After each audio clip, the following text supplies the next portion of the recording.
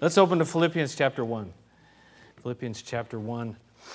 My prayer for this book is that God would just do something in our hearts and lives with joy. Keep that in mind. That's the key word for the whole of the book, that God wants to do something in us, like we saw in the first section there in verse 6, that He's begun a good work in us and He wants to carry it on to the day of completion, carry it on to completion until the day of Christ Jesus. And He wants to do something in us, but there's something about joy in life.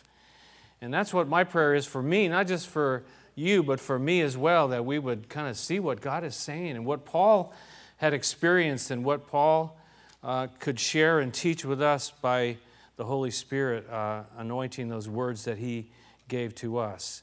All these trials, we looked last week at the trials and the chains that Paul had undergone, all that he went through and all that had happened to him, and Paul saw it, that it all was working together for good, right? That God was going to use it in some way, somehow. Everything that he had gone through.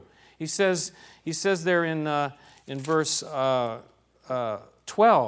I want you to know, brothers, that what has happened to me has really served to advance the gospel. And he goes on and mentions a number of other things, that advancing the gospel happened because of what he had to go through. The things that he had to suffer, even the chains that he was chained up. And it really began, as we remember in Acts chapter 16, when he was in Philippi and he was down in that dungeon. He was chained in that deepest part of the prison there. And God used him to speak to the jailer. And also not the jailer, but all the other people that were locked up in there with him. And so Paul could say without any doubt that the things that had happened to him, that God was using in one way or another. And this particular section, he was talking about it to advance the gospel, to open up the way for the army, to clear the field so the army could march forward. And then he talks about that others would be able to speak the word of God more courageously and fearlessly. I think that's something that God wants to do with you and I as well, to give us more courage and take away fear. So he saw that there were some that had good motives and some that had bad motives, but in it all, Paul says in verse 18, he says, what does it matter? The important thing is that in every way, whether from false motives or true, Christ is preached, and because of this I rejoice. He rejoiced that Jesus was being preached and kind of let God deal with the motives of people's hearts. God's going to deal with each one of our hearts when we stand before Him. And let Him deal with that and let Him work on us even now. We each have to pray and say, God, make me pure and cleanse me and wash me, and that my motives might be what you want them to be. And we all have to kind of keep an eye on that and pray about that on a regular basis. But the trials and the chains and the troubles that Paul went through, he says, all things work together for good to them that love God, to them that are the called according to His purpose. So today we're going to pick it up there in the second half of verse 15, where Paul says, yes. He says, yes. Did you notice that? Can you all say yes? See, he's very positive. He's positive without trying to be positive. He just is positive. And he says, yes. We could just preach on that for like an hour, I think. Well, we couldn't, but I could. But if I just got you stirred up and you're saying yes, and we're all saying yes, and we're walking out of here, we're saying yes, and everybody's going yes. But I think there's something in that. There's something in the fact that God wants us to be saying yes, not walking out going, no, oh, bummer, down, out of it. That doesn't mean all our troubles and trials and stuff are going to go away, right?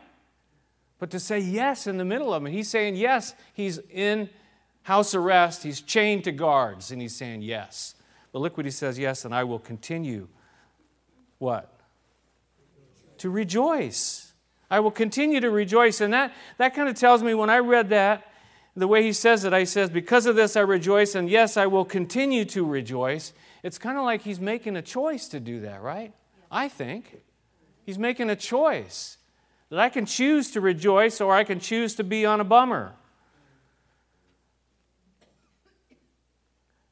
Now, it wasn't just a positive confession kind of choice. It was a choice based on his faith in Jesus Christ, his faith in what God was going to do in the future, that all things did work together for good. He based his decision to rejoice on facts, the facts that God had revealed to him through his Word and by his Spirit. But it was a choice. And kind of for Paul, it was like this. It was, look, no matter what happens, I choose and I'm going to rejoice. No matter whether it's life or whether it's death, I will continue to rejoice. And you'll see why I say life or death, because that's what he talks about in these next few verses.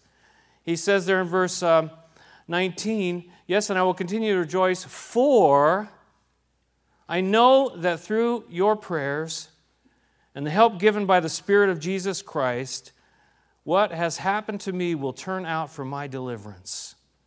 The next verse he talks about life and death. We'll get to that in a minute. He says there, though, I will continue to rejoice, for I know there are certain things that I know, certain things that give me that reason to rejoice. And in this verse here, there are two things. There are two things that he had. Did you see what they were when we read that? Anybody tell me what those two things were? Prayers, number one. Someone said it. What else? The second thing. The help given by the Spirit of Jesus Christ. Two things here. See, this is what we call inductive Bible study. When you look at it and you ask, well, what does it say? And then we say, what does it mean? And then, how does it apply to my life? We don't just read it. And that's why I want you have your Bible there in front of you, and you read it, and you see something, and maybe God is going to speak something to your heart through His Word. But those two things that he talks about there are just absolutely crucial. And Paul, this is again part of what's going through his mind when he's writing these words, when he's dictating them in front of the Praetorian Guard and to his person that's writing them down, it's like a secretary, he's writing these things down for him. He says, I know that through these two things that they will turn out for my deliverance. No matter what happens. And see, for him, deliverance is life or death. We'll get to that in a minute. But these two things, the first one is prayer. Paul, in the first part of the chapter, he prayed for them. You remember that? He prayed for them, that their love would superabound. You remember that? And depth of insight and discernment and knowledge. And he prayed for them. But now Paul is not afraid to say that he needed prayer too. The great apostle Paul is not afraid to say, listen, how am I going to make it unless you pray for me?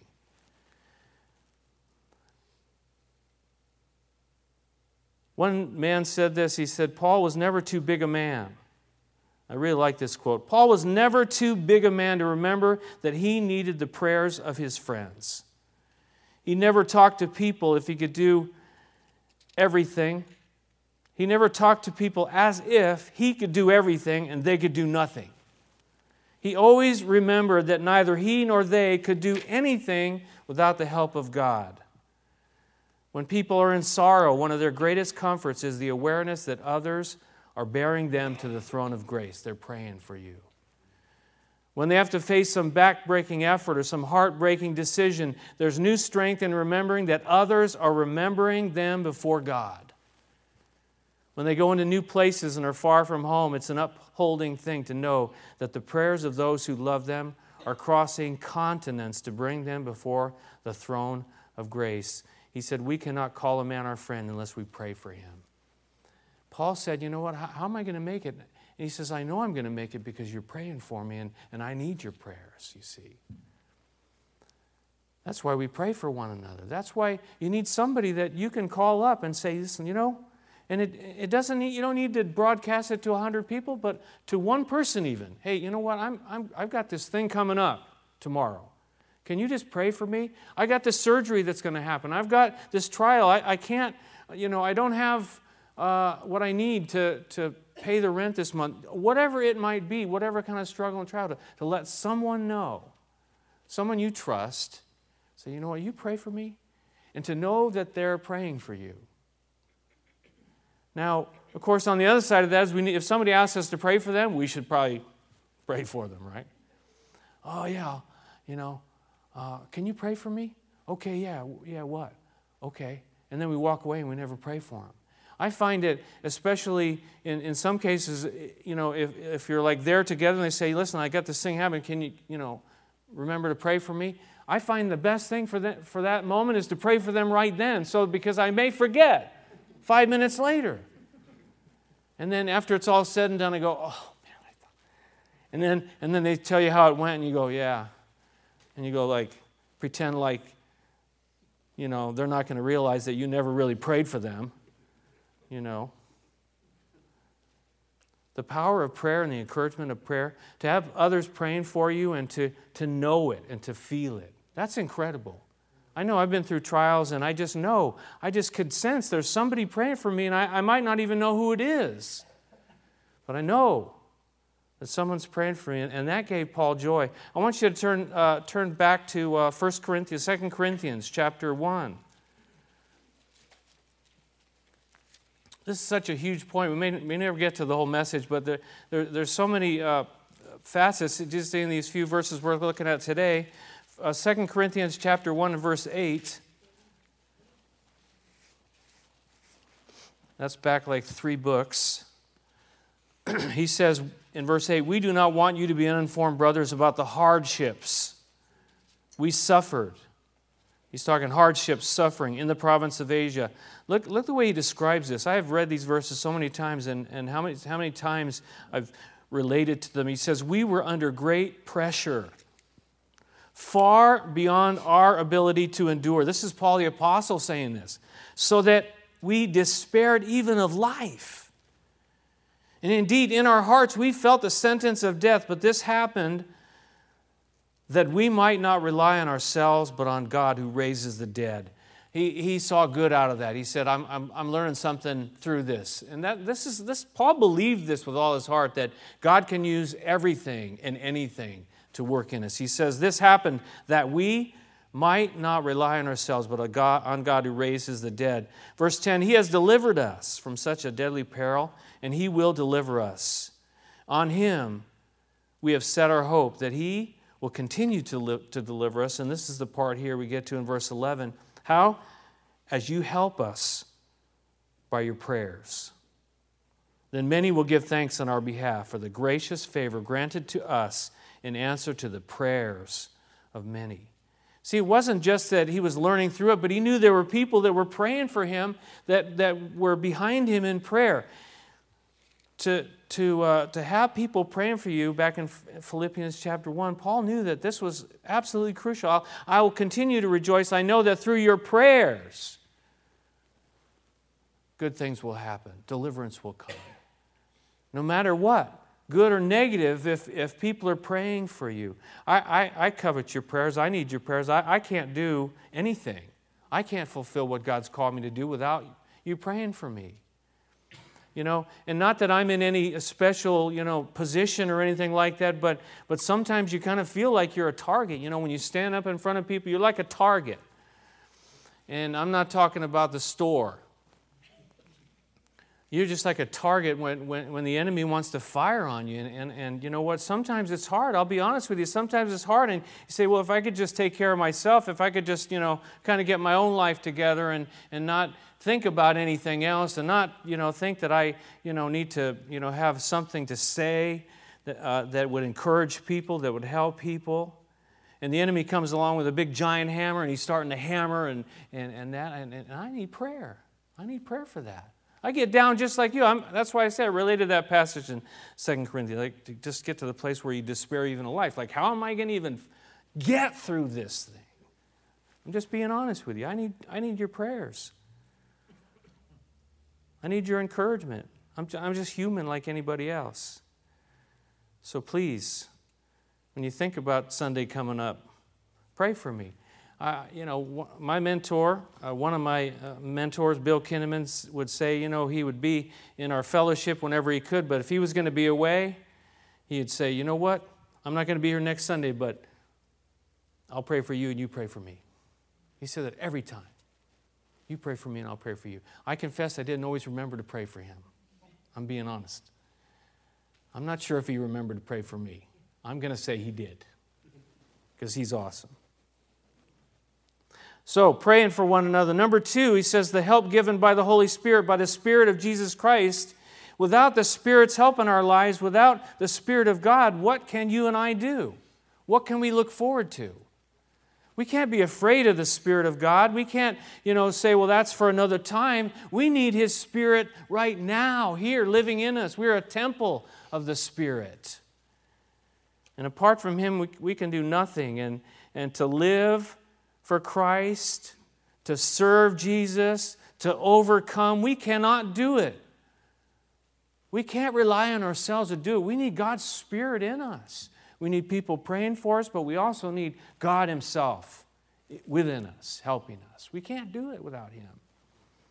The help given by the Spirit of Jesus Christ. Some translations call in in the book of John the Helper that would come after Jesus rose to heaven, the Spirit of Jesus Christ. Of course, I use those terms interchangeably because we're talking one God. Father, Son, and Holy Spirit, and they are one. Jesus said, when you see me, you've seen the Father. I and the Father are one. Well, the Spirit of God and Jesus and the Father, they are all one.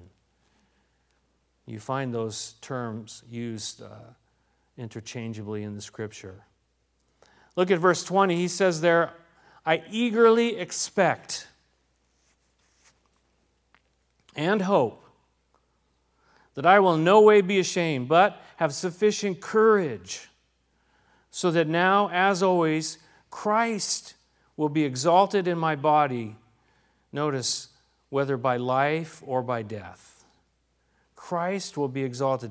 Look at some of the positive words there. He started this passage we looked at with the word yes, and then he talks about rejoicing, and he talks about prayers and the help, but he says, I expect. I have expectations. I have hope. I have sufficient courage, enough courage for the day, he says, to face whatever is ahead, whether it's life or death. And Paul, at this point in time, I don't think he knew exactly what it was going to be at that particular time. There would come a time, and 2 Timothy tells us, when he knew that his time was just about over. He didn't know at this point in time what his life or death situation was going to be, but he desired that Christ would be exalted, that Christ would be magnified in his life. See, for him, it was all about Jesus, wasn't it? And again, the word for joy, J-O-Y, Jesus always coming first, that Jesus was exalted. And some translations use the word magnified. That's probably closer to an understanding that Jesus was magnified, whether by his life or by his death, that it was magnified. And like a magnifying glass makes something, appear larger, right? And a telescope magnifies something that's far away and brings it closer. That people would see Jesus larger and closer looking at us. Jesus magnified, whether by life or by death, whether we die or whether we live. Paul said in Romans 14, if we live to the Lord. If we die to the Lord. So whether we live or die, we belong to the Lord. But verse 21 really is the summary of this. He says in verse 21, for to me, to live is Christ, and to die is gain. To live is Christ, and to die is gain. You see, you think, well, you can't memorize Scripture. Well, you can memorize that right now. Take 5 seconds. To live is Christ, to die is gain. You have it right there. You're a Bible scholar right now. You've memorized Scripture. But that's only the first part of it, isn't it? Knowing what it says. And knowing what it means and then applying it to your life. To live is Christ, to die is gain. Man, I've been that's been going through my head all week, and I want to encourage you to think about that.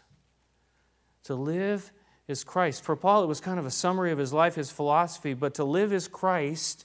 Let's look at the first part. What does that mean? What does it include? To live is Christ. That life is Christ, that life is Jesus. It's not a force, though, but it's actually a person. The NIV Study Bible said Christ was the source and the secret of Paul's continual joy. For Paul's life found all its meaning in Christ. Jesus says in John 10:10, the thief comes only to steal and kill and destroy. But what did Jesus say about himself? He said, I have come what? That they would have life and have it to the full, or have it abundantly. Let me read that to you again. I have come that they may have life and have it to the full. That's what he came to do, to let us have full life. To live is Christ. You see, when I read those words, I have to say, whoa. Not just with the worship team, whoa, whoa, whoa, I got to say it to myself. Help, is that really where you and I are at? To live is Christ. Can you walk around saying to live is Christ? We want to jump ahead to the die is gain part. We kind of get that. But what about, let's stop at the to live is Christ. Can you walk around and say, man, my life is full of Jesus. To live, to really live is Christ. You can put the emphasis on different words. To live is Christ. To live is Christ Jesus. I want you to think about that this week. I want you to meditate on that. To live is Christ. 4 words. He says, for to me, to live is Christ. Warren Wiersbe kind of puts it like this. He says, you can fill in the blanks. For me to live is blank. To die is blank. You can fill it in, whatever it might be for you. He says, for me to live is money. To die is to leave it all behind. For me to live is fame. To die is to be forgotten. For me to live is power. To die is to lose it all. I wonder what it is for you and for me. To live is, what would you put in that blank for you, for your life? To live is NASCAR. To live is the Patriots. To live is food. To live is money. To live is whatever it might be, a relationship. We've got all kinds of things we can put in the blank. But there's no joy. The true joy that he's talking about here is not going to come from that stuff. I hate to tell you, and I like some of those things a lot. I won't put them in order or anything, but you know what? When I thought about this, before I even saw what Warren Wiersbe's list was, what I came up with is that we are kind of default. What we go to live is me. Right? Isn't that our default? To live is me. My way, my plans, my life, my money, my, me. To live is me, and that's what our default, that's where we go back to our sinful nature. We live in the sinful body. We got to fight against that. When we're born again by the Spirit of God, it's Jesus, but we still kind of default back to that, and we got to fight against that. Know that to live is Christ. It's not me. It was me. I was on the throne, but now Jesus is on the throne, and He's got to be the one that I live for. Because when it's to live as me, man, to die is just loss. Especially if we're not born again, it's completely separated from hope, separated from Christ, from God for eternity if we're not born again and we haven't given our lives to Jesus Christ. I read this quote and it made me think, and again, the idea is not for us to be depressed about what Paul is saying here, but it's to be impressed and to be encouraged that maybe this is something I need to think about for my own life. But he said this, he said, very few of us Christians could say with Paul's conviction, for me to live as Christ. If we experience this as a transforming joy, a life-bearing truth, we would not be so generally passive about it. You know what I mean by that? You know what he means? Do people kind of see it? No, we're kind of like, to live as Christ, but they wouldn't never know it. Because it really isn't true. Let's not pretend to be something that we're not. I'm not saying that. I'm not saying just confess it, positive confession, that's what it is. I'm saying let's ask God to really do this thing in us, to live as Christ. No matter whether we're locked up, no matter we're in a prison cell, no matter whether we're on the top of the world or on the bottom of the world, to live as Christ. To live as Christ. I could just stop there and we just could leave it there, but we want to look at some of the rest of the things that he's saying here. But I want you to think about that, and I've been thinking about it, and I want to continue to think about it. Maybe challenge one another. I saw Alex at the door, and I said, to live is Christ. And he looked at me like, what's wrong with you? Right? He didn't know what I was going to say. To live is Christ. Stop thinking about yourself. What it looks like to live is you. And that's what it's all about. And you know what I'm talking about when it's all me, and you look at me and you go like, man. And you go, I want to go somewhere else. If I got up here and just moaned and whined and cried about me, my, I, me, mine, blah, blah, blah, you go, yes, I'll continue to look for another church. To live as Christ. I want that transforming joy, that life-bearing truth. And I want people to know about it. That's what I want. I'm not saying that's what I am. That's what I want. But we can pray about it. You have not because you ask not so often. To live as Christ. To die as gain. So he says to live as Christ and to die as gain. The second half of that for the believer now. Keep in mind that all this is for the believer. It's not for the unbeliever. The unbeliever can't say to live as Christ, can't say to die as gain. For the unbeliever, to die is lost, separated from God for eternity. But for the believer, to live as Christ and to die is gain. To gain means more, means better. Thank God it doesn't mean more of what we have now, because if we're living in kind of this bummer kind of thing, you could say, well, I like being on a bummer because when I die and go to be with Jesus, the contrast is going to be so incredible that, it's going to make it even better. What? Well, that's true, right? If we're living like to live as me and then we go to be, because we're born again, we go to be with Him, it's going to be a bigger contrast, but that's not what He came to give us here. He said, I've come that you might have life and have it abundantly to the full. Here and now, not just when we get there. Notice, too, that he says to die is gain. It's that death is not something that Paul feared at all, but actually he looked forward to it. He looked forward to death because it was going to be more. Forgive me for mentioning Bill Kinnaman one more time, but I've quoted this before, that the night before he died, that he quoted this verse. I'll never forget it, and he also pointed towards the sky. And it was the last message I heard from Bill, to live as Christ, to die as gain. That we could get to that place when we're just about there, and we say to live as Christ, to die as gain. I'm looking forward to it. I'm ready. To live as Christ, to die as gain. Paul goes on to explain, verse 22. He says, if I am to go on living in the body, this will mean fruitful labor for me. Yet what shall I choose? I do not know. He says, if I'm going to stay here, living, to live as Christ, living for Christ, for Jesus, he said, there's going to be fruitful labor. In other words, there's going to be a purpose in it. There's a reason for me to stay. He said, what shall I choose, though? I don't know. And he talks like that, but was it really his choice?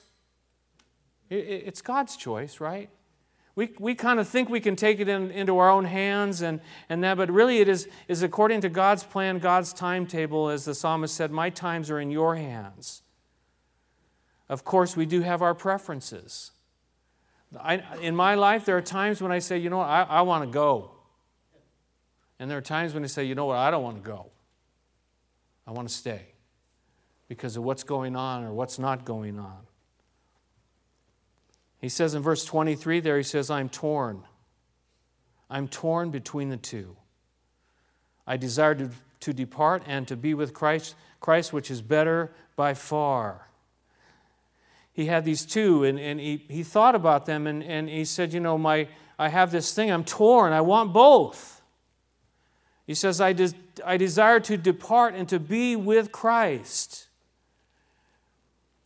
Someone talked about it as being homesick for heaven. I wanted to go. And this man said before he died, I'm homesick for heaven. He says, it's the hope of dying that has kept me alive this long. That's interesting. It's the hope of dying that's kept me alive this long. I want to go home. I want to be with Jesus, he said. And I want you to see that when we die, we will instantly and right then be in the presence of Jesus. Turn back to 2 Corinthians again. I should have had you keep a marker in there, but it's so close. Only 3 books back. 2 Corinthians chapter 5, verse 6 through 8. He says, therefore, we are always confident and know that as long as we are at home in the body, we are away from the Lord. We live by faith and not by sight. And we are confident, and I say, and would prefer to be away from the body and at home with the Lord. So we make it our goal to please Him, whether we are at home in the body or away from it. He says, to be absent from the body is to be present with the Lord. And when you and I leave this earth, when our spirits leave these bodies, we're going to be with the Lord. That's why Jesus said to the thief on the cross, this day you'll be with me. And for you and I, that's what it is. There's no such thing as soul sleep. We immediately go to be with Him. So Paul knew what it was going to be. He talked about in 1 Corinthians being face to face with Jesus Christ when you and I leave this body. He says we kind of got a picture now of Jesus, but it's pretty cloudy. But he says, then I'm going to see face to face. Notice he says, which is better by far. No offense meant, he says, but there's no comparison. I like you, and we've talked about the fact he loved these people immensely, but there's really no comparison. You, him, it's got to be him for Paul. I desired to depart and to be with Christ. But, he says in verse 24, the second thing that he was torn between the two, he says, it's more necessary for you that I remain in the body. It's more important for you. It's a necessity for you that I remain in the body. He really cared about these people, and they needed him, which makes him torn between the two. And verse 25 says, convinced of this, that it was important for him to stay, he says, I know that I will remain and I will continue with all of you for your progress and joy in the faith. He was convinced that he was going to stay, and he would stay for a while. But I believe that it was God that convinced him that he had work to do. And I believe God showed him, and when you and I are here, there is work for us to complete. Until it's done, you need to stay here. As much as you don't want to be here, as much as you look forward to being in heaven, Paul showed us by his example of being unselfish. Well, I'll get there someday, but right now it's important for me to be here for you. For it might be for your family, or it might be for the people around you at work, or the people in your church, or the people at your school, or wherever it is that God can use you and God can bring your life as an example. Wherever it might be. He says, I have work for you to complete. Until that's done, you stay here. I told you when I saw my mom back in December, I told her I want to go home to heaven sometimes. And she's a lot closer to it than I am. She's almost 90. I don't know how old my mom is, to be honest with you. And the reason I say that, let me just tell you a little story. That reminds me of a story. When she came to this country, they lied about how old she was so they could get a cheaper fare on the boat coming over. So when they got there, they had to lie about her birth date. So I really don't even know when her real birthday is. They changed it to December 31st. Aren't you glad you know that? But my mom said to me, when I told her I wanted to go home to heaven sometime, she says, you got work to do. You have work to do. My mom's never been demonstrative about stuff like that, but that meant something to me. You got work to do. And I wasn't even like really complaining about wanting to leave. I was kind of, like I said before, I just wanted to talk about heaven so her and I could talk about heaven. But she kind of rebuked me a little bit, said, you got work to do. Don't worry about that. Paul says, I know, convinced of this in verse 25, I know I will remain, and I will continue with all of you for your progress and joy in the faith. He wasn't thinking about himself. He knew what was ahead. He knew the gain that was there. To live as Christ, to die as gain. But he said, I'm here to help you progress, to progress and find joy in your faith. That tells me, that gave me some things to think about for you here today. I want you to progress too. I want to follow Paul's example, and if I can help you some way, somehow, to go further, to go deeper. I talked about it in the last few weeks. God wants us to mature. He wants us to grow. He wants us to go deeper, to go forward, to go ahead. Not just be stuck in some little thing. And to help you find some joy. Some of you look miserable.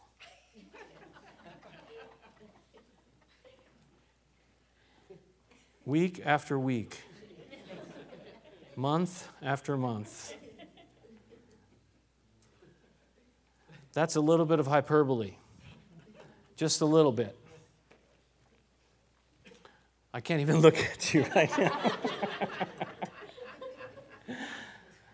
But it's true. And some of you see that on my face too, and you go, man, that guy needs to cheer up a little bit. You know, and some weeks I come in and I'm just like feeling the weight of the whole world on my shoulders, and I go, I got to get through this. But you know, my prayer has been for a long time, I don't want to come here and get through this. I want to come here and get into this. I want to enjoy it. I want to be together. I want to be happy. And when I walk away, I go, wow, I'm sad I got to leave. I'm the last one leaving the door, and I'm thinking, man, I wish the people who are all still here were still munching on them donuts and them, you know, drinking that coffee and all the rest of it.